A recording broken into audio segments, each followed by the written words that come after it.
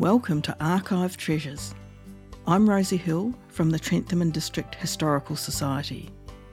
Each episode, we will explore a topic ranging from Irish migration in the 19th century to plane spotting at Cranny's Hill in World War II.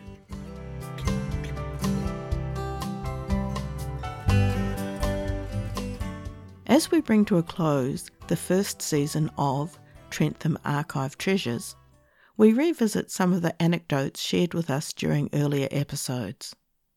There have been local legends and tall tales, magnificent myths and sensational stories. Many good fireside yarns have done the rounds, handed down through generations to a sometimes disbelieving or sceptical modern audience. Where did these stories come from? Was there a grain of truth, or were they embellished out of all recognition? After a bit of rummaging through records and trawling through trove, the kernels of truth behind some of these tales have been uncovered. But fear not, the original versions are just as compelling, and at times dramatic, as the versions we first heard. To round out the episode, reports of other happenings from over the decades have been added to the collection.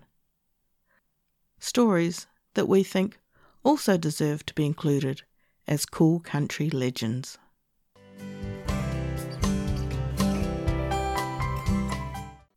In the early days of newspaper reporting in the area, not much was left to the imagination when reporting accidents.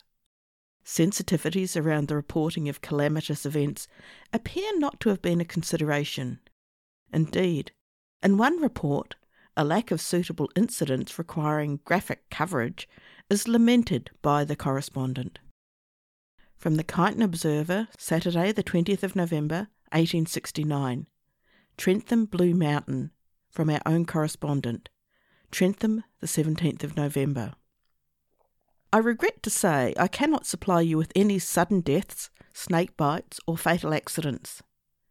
An accident certainly did occur last night, but I trust it may not prove a dangerous one. Mr. John Dougal was down the shaft of the Welcome Quartz mine when a slab, which was being lowered, slipped from its fastening and struck him on the head, causing a frightful wound. His shoulder is also severely injured, but none of the injuries are of so serious a nature as to require his removal to the hospital. Luckily for the reporter, there were usually plenty of opportunities for reporting of gruesome events. Nasty accidents were a frequent occurrence in the new settlement areas. Health and safety standards were still many years off. Expectations of accountability for a safe working environment were very low, as expressed in the following reports. From the Kyneton Guardian, Saturday, the 2nd of February 1878. On Monday, a most shocking accident occurred at Mr. W. D. Christian's Axel Creek sawmill, by which a poor lad about 14 years of age, named Thomas Cannell, met with his death. It appears that he was at work in the mill when he was caught by a belt and carried into some of the parts of the machinery. His head was literally dashed to pieces, his legs and arms were smashed, and his whole body crushed out of all semblance of humanity. Death must have been instantaneous. A magisterial inquiry was held on Tuesday by James Lyon Esquire, J.P., who, after a careful examination of a number of witnesses, arrived at the conclusion that no blame could be attached to anyone, and that the lad's death was the result of an accident. From the Kyneton Guardian, Wednesday the 13th of February 1878. Latest intelligence, by electric telegraph, from our own correspondent. Fearful accident at Blue Mountain Mill.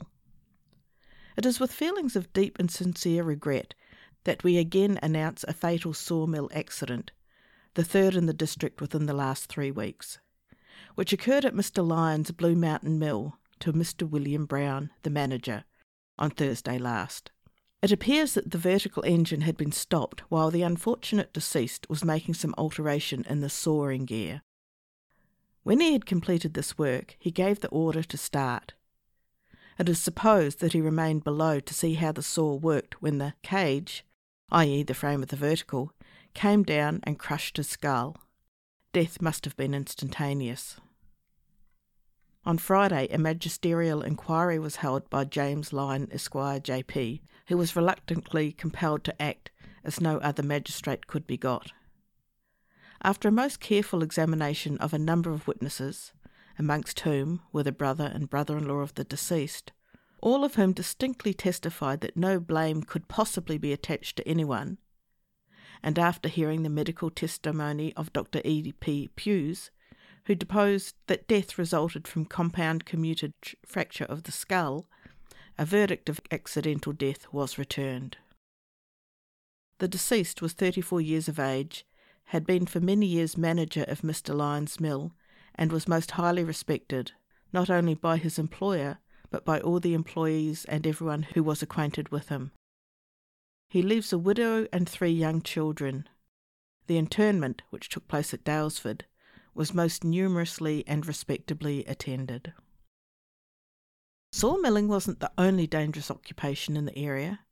Mining also had its fair share of close calls and more serious accidents. From the Kyneton Guardian, Saturday the 24th of February 1872. Yesterday afternoon, a miner named Daniels had a miraculous escape from immediate death. It appears he was working in old ground near the township of Trentham when the roof of the drive suddenly gave way and completely buried him. His mate instantly procured the assistance of some other miners who were fortunately near the spot, and with considerable difficulty he was rescued from his perilous position. No bones have been broken, but whether he has received any internal injury is not yet known. This is the same unfortunate man who had lately the misfortune to lose his dwelling house and all he possessed by fire. From the Kyneton Guardian, Saturday the 20th of March 1880. Accident in the Salton Reef claim. A serious accident happened in the Salton Reef mining claim, near Barry's Reef, to a miner named Julian on Saturday last, which narrowly resulted in the death of several persons. A party of men were putting in a blast a short distance away from a crosscut in which Julian and his mate were at work, and on being exploded it blew away the divisional wall and inflicted serious injuries upon both men. Julian was brought into the Kyneton Hospital, where he is now gradually recovering. No bones were broken, but the unfortunate man was seriously bruised around the body and disfigured about the face. Mining deaths were a frequent occurrence. Competing with sawmilling is one of the most dangerous enterprises. From the Bacchus Marsh Express, Saturday the 29th of April 1874. Fatal mining accident at the Salton Company's claim. On Monday, August the 24th, James Pascoe, a miner working in the Salton mine, came by his death from the explosion of a blast. From the evidence given by several witnesses, the deceased had charged a hole and drawn the shot. He charged it again, and no satisfactory reason can be assigned for the unfortunate man remaining by the shot after he had set fire to the fuse. But by some unaccountable fatality, poor Pascoe remained too long. The evidence of the witnesses proved that there is every facility for retreating out of harm's way when a shot is being fired. And from what I have learned, there is no doubt that Mr. Robertson, mining manager, takes every precaution to prevent accidents. He is unsparing of material and has perfected a complete ventilation of the mine. On Tuesday, a magisterial inquiry was held before D.G. Stobie, Esquire, J.P. I have already given an epitome of the evidence. I will only add the evidence of Dr. Plews, who described the appearance of deceased and said death arose from explosion of blast as stated by previous witnesses. The shot struck the deceased above the eye and blew his brains out. The verdict? That James Pascoe died at Barry's Reef on the 24th of August 1874 from a compound commuted fracture of the skull, caused by the accidental explosion of a blast in the Salton mine. The deceased was interred in the cemetery on Wednesday. The funeral procession was one of the largest seen in Blackwood.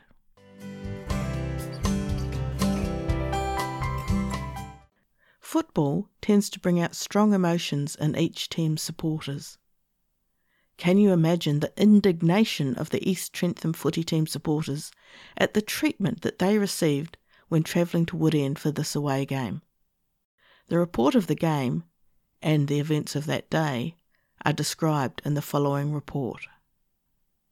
From the Kyneton Guardian, Wednesday the 27th of July 1881, Trentham, from our own correspondent.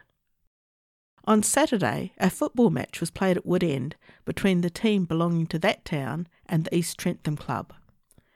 On account of the short notice, the latter team was unable to come into the field in full force, and the captain was compelled to recruit from the bystanders, some of whom, I am informed, did more harm than good.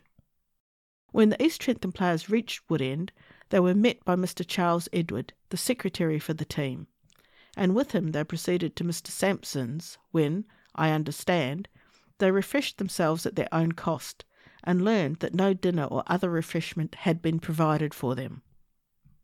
They then ordered dinner for themselves and proceeded to the ground. The East Trentham players at this time numbered 14, under Mr. J. McInerney, the captain. Play did not commence until 3 p.m. Woodend went in the field with a full team, some of whom were merely called substitutes, but, curious to say, when the expected players made their appearance and commenced, the substitutes refused to retire, and before the finish there appeared to be 3 of Woodend to 1 of East Trentham. Great dissatisfaction is expressed in many ways. The captain of the Woodend team won the toss and decided to kick to the west. This choice was of great advantage to the Woodenders, as the wind, which was strong, was all in their favour. It is also said that the field umpire favoured the Woodend team most unfairly. They had 2 goals kicked when half-time was called, and seeing no sign of any refreshments, the captain of the East Trentham team called his men to try some of the Woodend whisky, a swig of water from the pool on the ground. The result of the game was 3 goals to Woodend, East Trentham 0. Mr. A. Harper acted as a goal umpire for East Trentham and gave satisfactory decisions. Casey kicked 2 goals for Woodend and played remarkably well. Some of the others whose names I did not get likewise showed up and proved themselves good players, particularly Bryder from Newham. I mentioned the players for East Trentham in rotation according to their merits: John Rowell, John Flanagan, vice-captain, John McInerney, captain, John Richards, T. O'Brien, W. Roberts, E. Toomey, M. McInerney, Thomas Crawford, D. Crawford, W. Middlemass, F. Duns, P. O'Connell, and James Hickey. Mr. Rowell's playing was worthy of most special notice. Mr. McInerney, the captain, had met with an accident to his knee a week previous to the match, and, as might be expected, was not up to his work. I am informed by some of the East Trentham team that they had been playing matches for the last 10 or 12 years, but had never before met with much or shabbier treatment than was accorded to them at Woodend. This is very much to be regretted. I can only say from personal knowledge that if a return match is played at East Trentham, the rival club will not go away empty.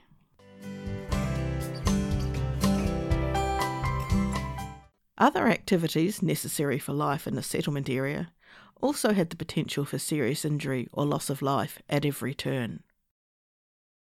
Other than Shanks's pony, transport was either on or via horse-drawn means. This could be a danger for those not travelling, just as for those who were travelling. From the Kyneton Observer, Tuesday the 30th of April 1867. An accident occurred on Sunday morning in front of the Catholic Church, at the intersection of Hutton and Ebden Streets. It appears that at 11:30, as Mass was about to commence, a number of people rushed across Ebden Street towards the church, and amongst them Mr. Tobias Purcell, farmer of Trentham, who happens to be rather deaf. Just at the time, a cab was passing around the corner from Hutton Street, and the driver, through want of ordinary caution, drove through the people at a pace rather fast to pass such a crowd. Mr. Purcell, owing to his deafness, did not hear the noise of the vehicle, and in consequence, was caught by one of the shafts, thrown with some violence onto the metal, and then ran over by the cab. It was very fortunate that he fell obliquely, as if he had fallen horizontally, consequences must have resulted fatally. As it was, the wheel went over his left thigh only, and the injury sustained is but of a temporary nature.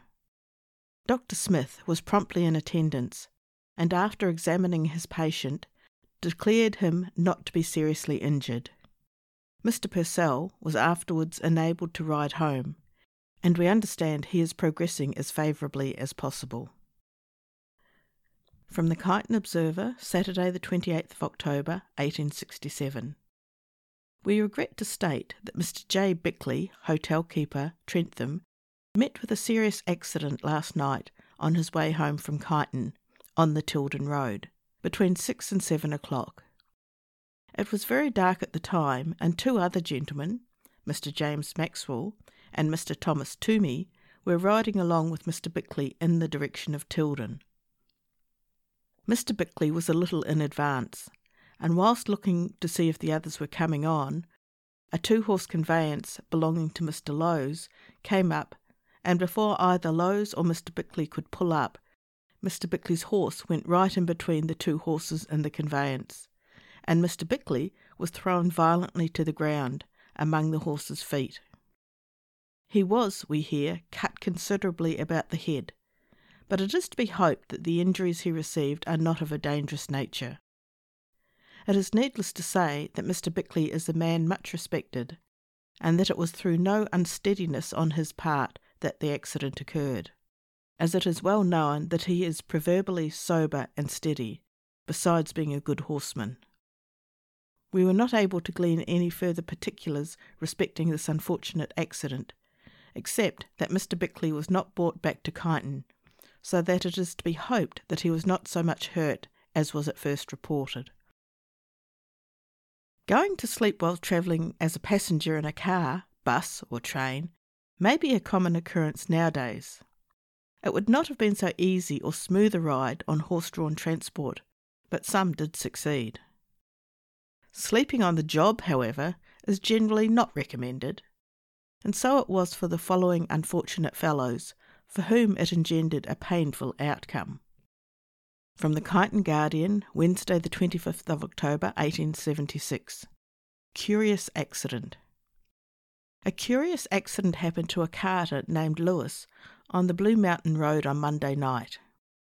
Travelling with an empty dray between Tilden and Trentham, and having two very quiet horses, he made himself comfortable and fell asleep. Going up a slight incline, one of the wheels passed over a log of wood, and the jolt had the effect of pitching Lewis out of the dray. One of his feet, however, got entangled in a chain that was hanging at the back of the dray, and, being unable to free himself, he was dragged nearly 100 yards before he could prevail upon the horses to stop. It luckily happened that the dray was upon the side of the road instead of upon the metal, and to this fact Lewis may attribute his escape from further injuries than a few comparatively slight abrasions and some damage to his clothing. From the Ballarat Star, Saturday the 28th of May 1881. Blackwood and Barry's Reef, Friday, from our own correspondent. On Saturday last, a man named W. Martin, a carter in the employ of Mr. R. Googe, brewer, Barry's Reef, met with an accident as he was returning from Trentham. About 10 p.m, the team of 4 horses came into the brewery yard without the driver. Mr. Googe and others went to look for him, and found him lying in the road about half a mile from home. When brought into the reef and examined, it was found that he had 4 ribs broken and a compound fracture of the shoulder blade, besides being badly cut about the head and face. It is supposed he was sleeping and then thrown off the load through the wagon coming in contact with some fencing that was put up at an embankment, as 4 or 5 panels were knocked down. He has since been removed to the Kyneton Hospital.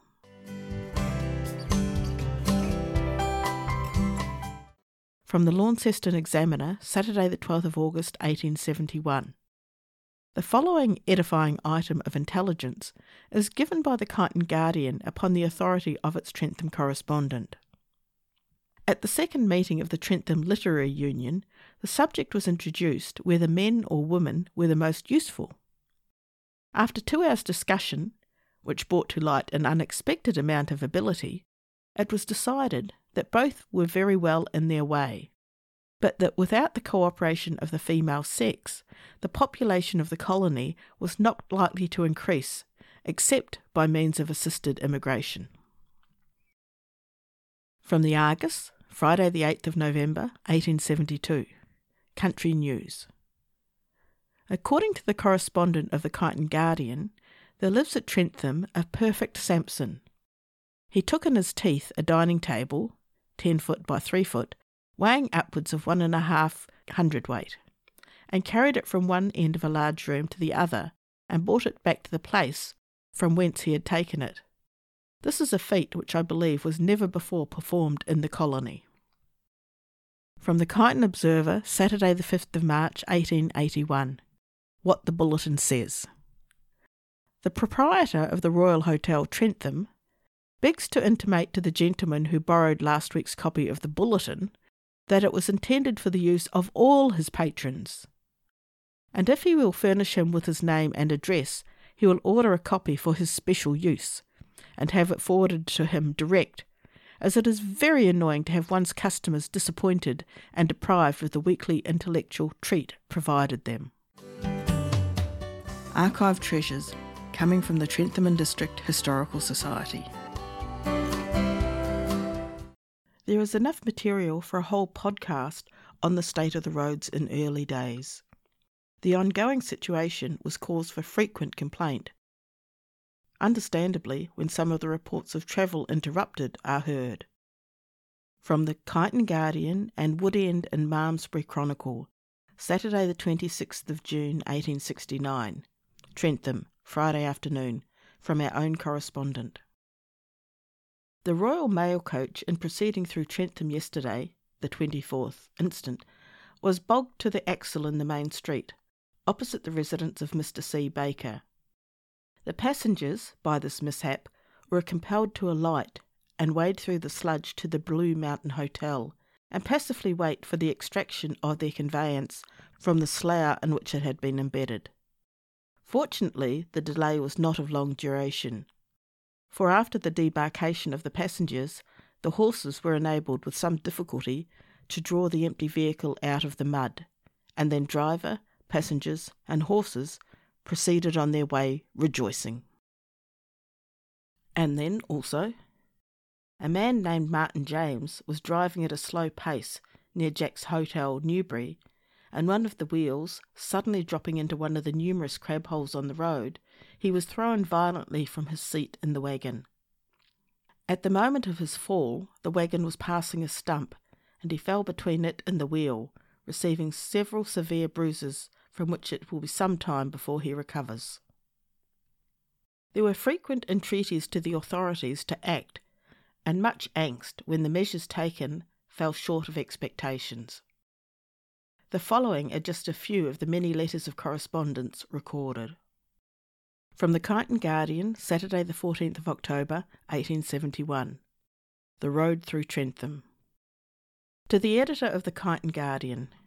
Sir, I wish through your columns to draw the attention of the Shire Surveyor to the unjustifiable delay in the metalling of the road through this town. The ground is as hard now as it will be for the next month, and it is quite in a state to receive metal. The creek near the town is highly dangerous, and every loaded dray gets bogged. No later than Monday, an accident occurred to Mr. Andrews of Blue Mountain, who would, to a certainty, have lost his horse had another person not been at hand and assisted with a powerful horse to extricate him. I looked in vain for an account of this narrow escape in your last issue. Where is your Trentham correspondent? The contractors have already had 2 extensions of time granted. It will, therefore, be the fault of the council if the work is not immediately completed. Your obedient servant, Ratepayer, Trentham, the 13th of October, 1871. The reports continue. The state of the roads does not appear to improve over time. Kyneton Observer, Saturday the 21st of October 1871. Our Trentham correspondent writes, "One of Mr McKenna's teams got bogged just opposite Osborne's paddock on the main Blue Mountain Road between Tilden and Trentham on Thursday last. The team had been bogged a considerable time before assistance could be got.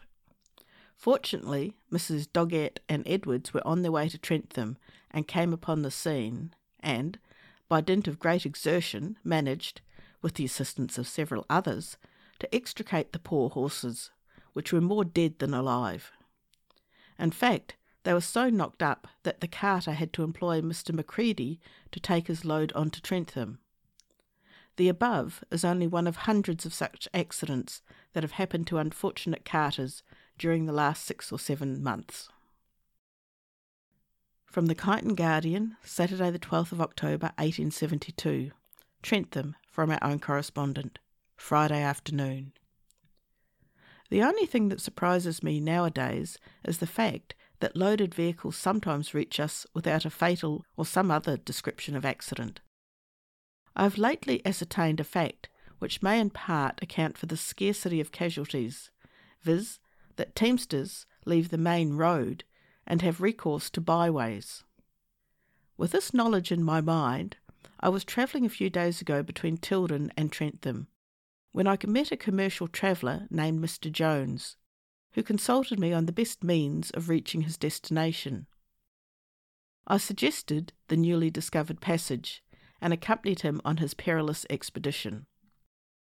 We had not travelled far when I almost regretted having offered my services as a pilot, but knowing well that the main road would be 10 times worse, I consoled myself with the reflection that of 2 evils it is best to choose the least.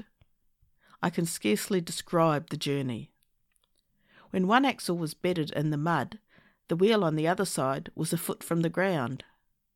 At times, Mr John was brought up by a digger's hole, covered with grass, within a yard of his horse's forefeet. Logs had to be removed from the path, and others jumped over, conveyance and all. In fact, I don't know how he ever effected a passage. Skilful driving was, I firmly believe, at the bottom of it, or trap, goods and all would have been at the bottom of a 30 or 40-foot hole. And this is the track which every driver prefers to the main road between the civilised town of Kyneton and the semi-barbarous village of Trentham.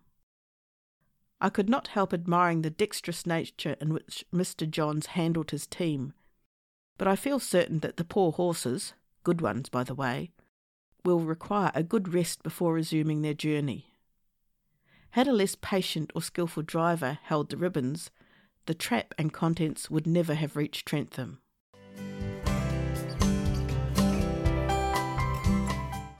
Sometimes things happen that really are just in a class of their own. From the Kyneton Guardian and Woodend and Malmesbury Chronicles, Saturday the 12th of April 1869. An extraordinary act of self-destruction was committed at the Blue Mountains on Tuesday. A woman, residing in the locality, fell down one of the numerous abandoned shafts in the neighbourhood of Trentham. Her whereabouts was discovered, and arrangements made for releasing her from her uncomfortable position. Ropes were securely fastened to her body, and she was being hauled up the shaft in safety. At this time there were a number of persons congregated around the mouth of the shaft, amongst others a man named Joseph Brown, who had recently been drinking to excess. Before the woman was extricated from the shaft, Brown, apparently seized with a sudden impulse, threw up his arms and deliberately plunged, head foremost, down the hole. The act was done in an instant, without warning or anything like premeditation. As soon as the bystanders had recovered from their astonishment, the shaft, which is about 70 feet deep, was descended, but the unfortunate man was quite dead. In fact, death must have been instantaneous, for the skull was fractured in 6 places. The body was removed to the Blue Mountain Hotel, Trentham, where an inquest was held before Dr. Geary and a jury of 12 on Wednesday. After hearing the evidence, the jury returned a verdict to the effect that the deceased, Joseph Brown, died from the effects of a fall into a shaft while labouring under a fit of temporary insanity induced by excessive drinking. It remains to add that the woman, whose accident was to some extent the cause of this fatal occurrence, though found to be badly hurt, is progressing favourably, and no fears are entertained as to her ultimate recovery.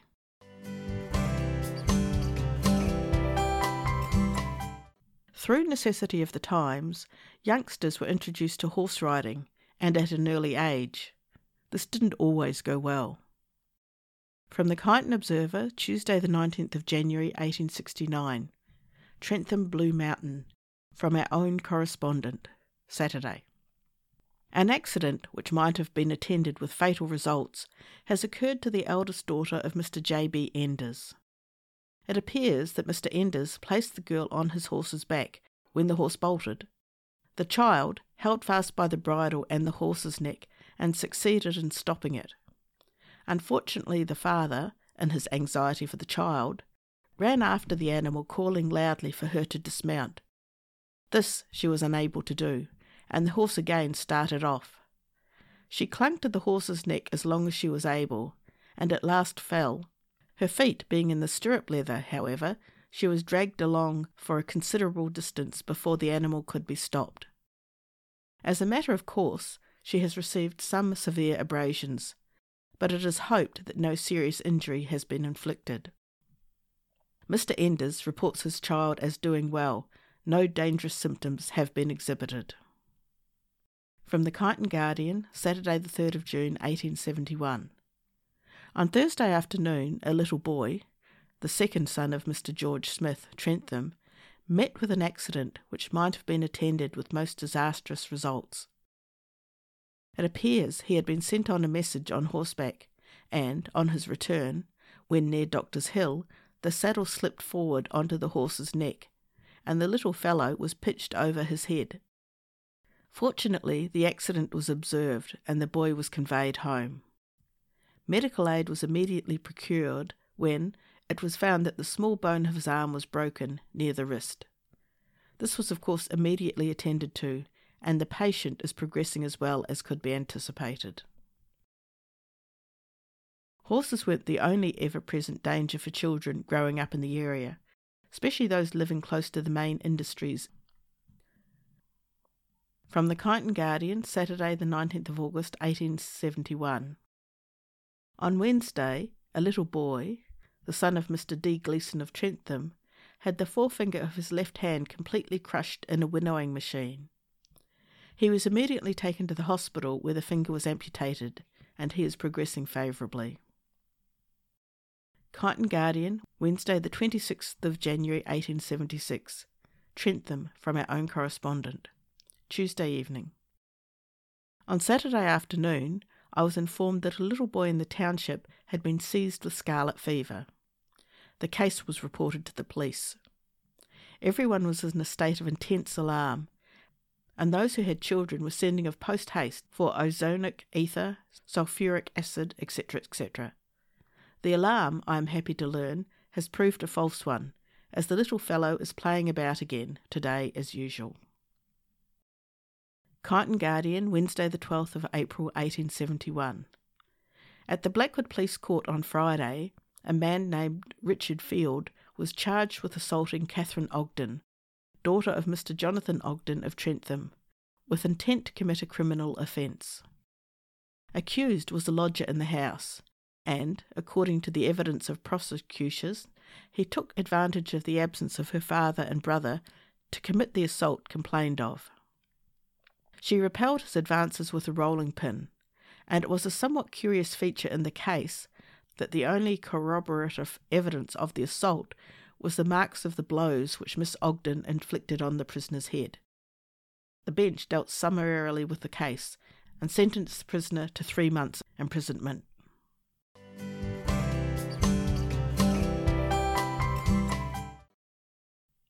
Saving children is all part of a policeman's lot, but I'm sure Constable Hogan didn't expect his most heroic deed recorded to be the rescue of his own child. From the Kyneton Guardian, Saturday the 31st of August 1878. A gallant rescue. To the editor of the Kyneton Guardian. Sir, I wish to report an accident and a gallant act.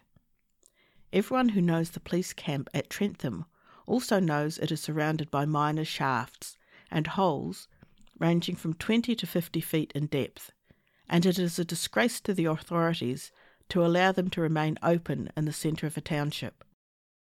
Tonight, as Constable Hogan's 2 children, 5 and 7 years old, were playing around one of them, the younger boy, by some mishap, tumbled into the hole referred to. A shaft 25 feet deep, containing at the time 12 feet of water. Immediately his companion commenced to scream out, which attracted the attention of the father, who was inside the house at the time. He immediately ran out and, in the darkness, had difficulty in ascertaining from whence the cries came. That point settled, however, he rushed to the spot pointed out by the child, jumped into the hole, as it appears, in his desperation, and sought a watery grave in preference to seeing his boy drowned. Here, in a narrow hole 4 feet long by 2.5 wide, with 12 feet of water, a desperate struggle with death ensued. Twice, thrice he got the boy up in front of him and struggled. Twice he went to the bottom with the boy in his arms, determined to save him or die with him. At last, being nearly exhausted, Hogan made a desperate effort and got crosswise in the shaft with his back to one side and his knees to the other. Here he remained, with the boy in his arms above water, or partly so, for some time, until the cries of his wife brought a neighbour to his assistance. And by the time this assistance came, the hold Hogan had with his feet and knees was breaking away, and he felt himself slipping into the water again, probably never to rise alive, as he was quite exhausted as well as the boy. A rope being lowered down, it was eagerly grasped by him, and both father and son brought to the surface. They are now quite right again. Sir, I leave you to make your own comment. Is there a humane society in Victoria? If so, this case deserves their attention, and also that of the police authorities. I will ask what is the recompense of one who is prepared to face death in its most awful aspect for the saving of life. Yours, etc., Henry Fisher. Trentham, August the 29th, 1878.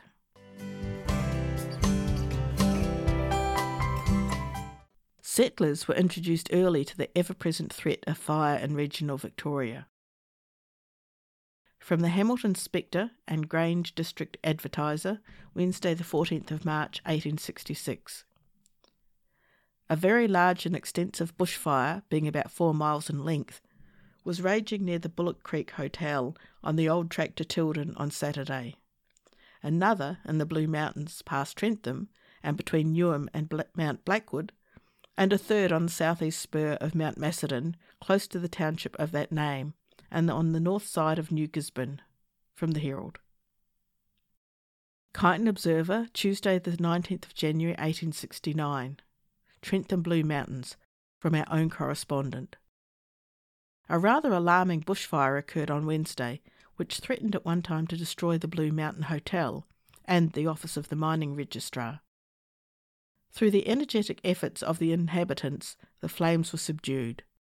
In general officers' parlance, where all behaved with such distinguished gallantry, it would be invidious to make distinctions, but particular mention must be made of Mr. R. H. Horace and Mr. Maury Simmons, who remained on their posts all night to watch for any incursion of the enemy. It wasn't just bushfires that were dangerous. Building fires and the use of fire around the home could also pose a danger. From the Kyneton Guardian, Saturday the 20th of October 1877. On Wednesday last, an accident occurred which, but for the timely assistance rendered, might have resulted fatally. A little girl, the daughter of Mr. Hamilton, was nursing some chickens before the fire, when her clothes got ignited. Her screams brought Mrs. McFadden, a neighbour, to her aid, and she succeeded in extinguishing the flames, but was severely burned in doing so. I learn that the little girl, although considerably burned, is doing remarkably well, and no danger is apprehended. From the Leader, Saturday the 29th of January 1881. A fire broke out at Trentham early on Thursday morning in the wooden produce store of Donald Macpherson. The building was a new one and contained a good quantity of hay and grain, together with a complete steam, corn crushing and chaff cutting plant. Everything was destroyed. The wind was too strong to give time to save anything except an iron safe and papers. The sparks caught a stack of hay in the paddocks, containing 70 tons, which is still burning. The estimated damage is £1,300. The property was insured in the Colonial Mutual Office for £700. The origin of the fire is unknown, but it is supposed to have been caused by some swagmen who were sleeping under the veranda.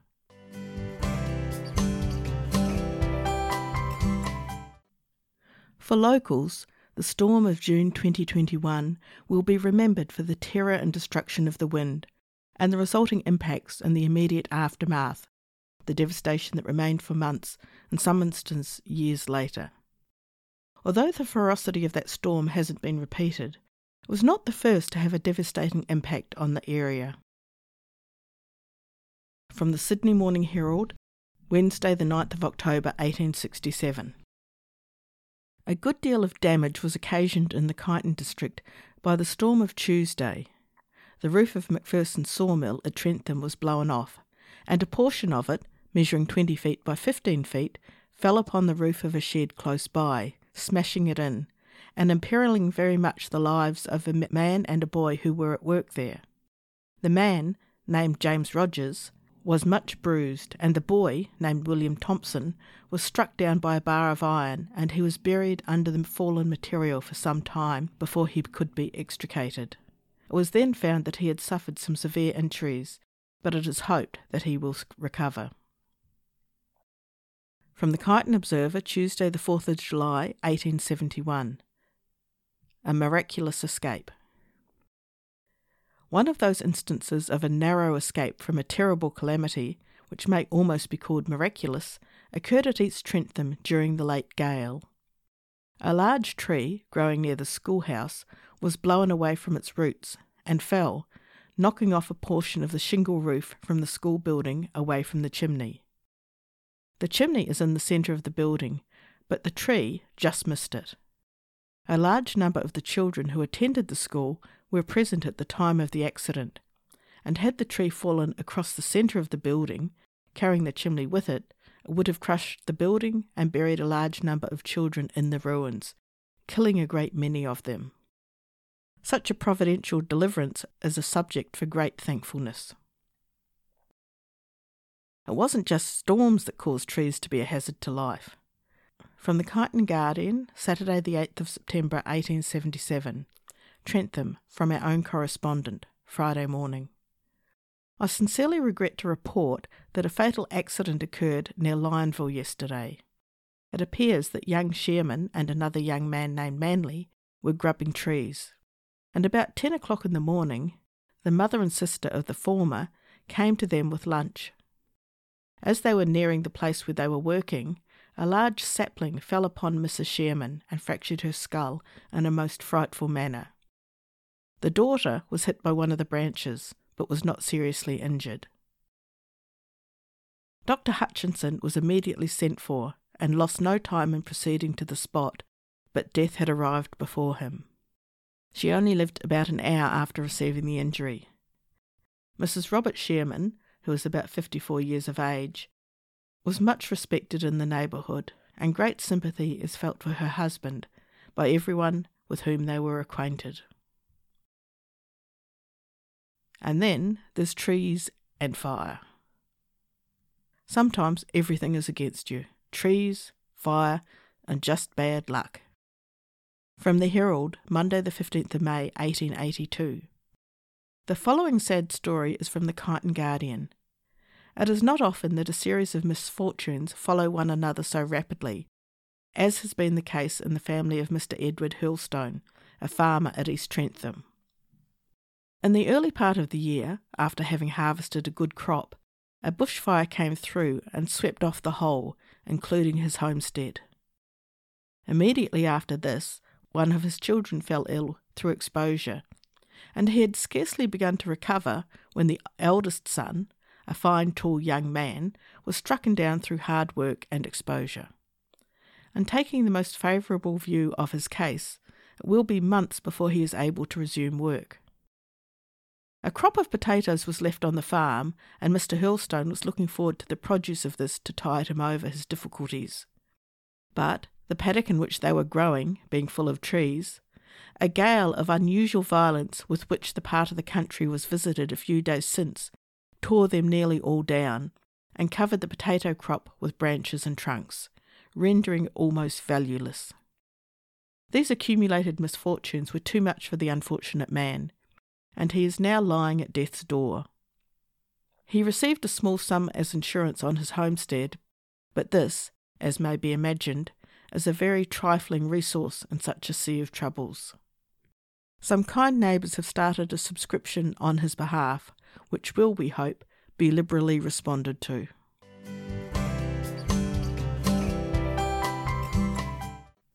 When the old police station is open in Trentham during summer months, one of the favourite stories you will hear is of the hot summer night when 17 men were locked up in the single cell.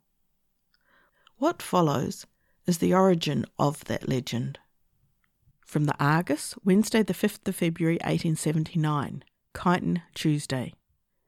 A serious row among the navvies employed on the Carlsruhe and Daylesford line occurred yesterday at a shanty and store kept by 3 young men near the Loddon Crossing, 6 miles from Daylesford. Casks of beer were rolled out and drunk, and the contents of the store pillaged.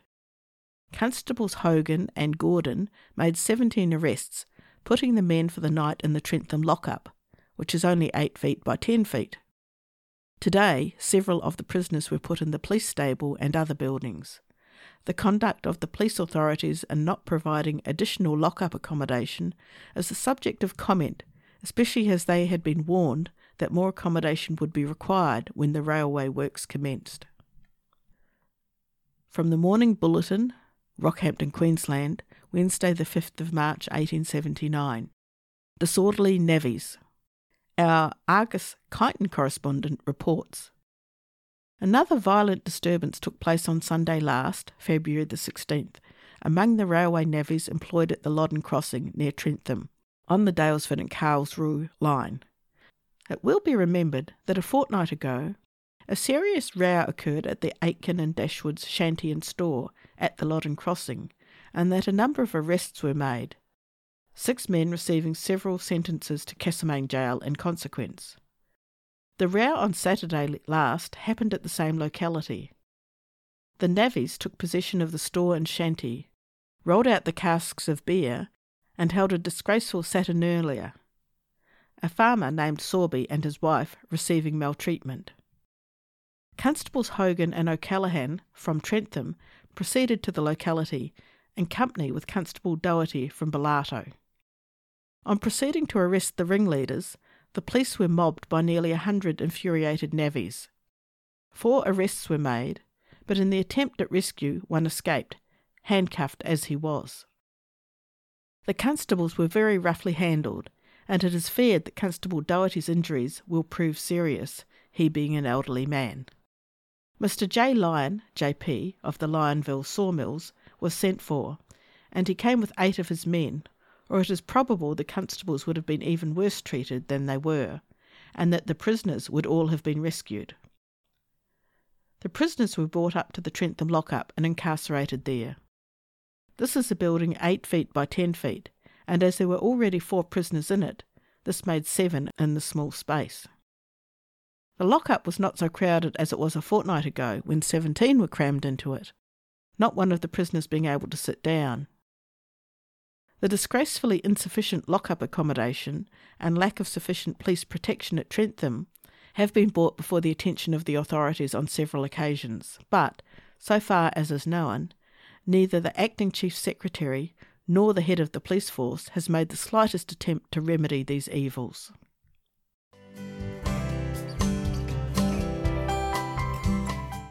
And there we leave cool country legends for now. Are there more stories? Of course there are, and we will share those with you in future episodes. If you happen to be in Trentham at the weekend over summer, do drop into the old police station in Camp Street and have a look around. We promise not to lock you up in the single cell. Well, not for the night with 16 other people anyway. For now though, this is the final podcast for Season 1. We are having a little break over summer, but planning is already well underway for Season 2. So in the new year, look out for the return of Trentham Archive Treasures. Archive Treasures is produced on Dja Dja Wurrung country. We acknowledge and pay respects to the traditional owners, and we would also like to extend our respects to the elders, past, present and emerging. Archive Treasures is brought to you by the Trentham and District Historical Society. If you would like to hear further episodes, they are available from most podcasting apps or on our website www.trenthamhistoricalsociety.org.au, or you can go to our Facebook page, Trentham and Districts Historical Society Australia. I hope you can tune in next time for more Archive Treasures.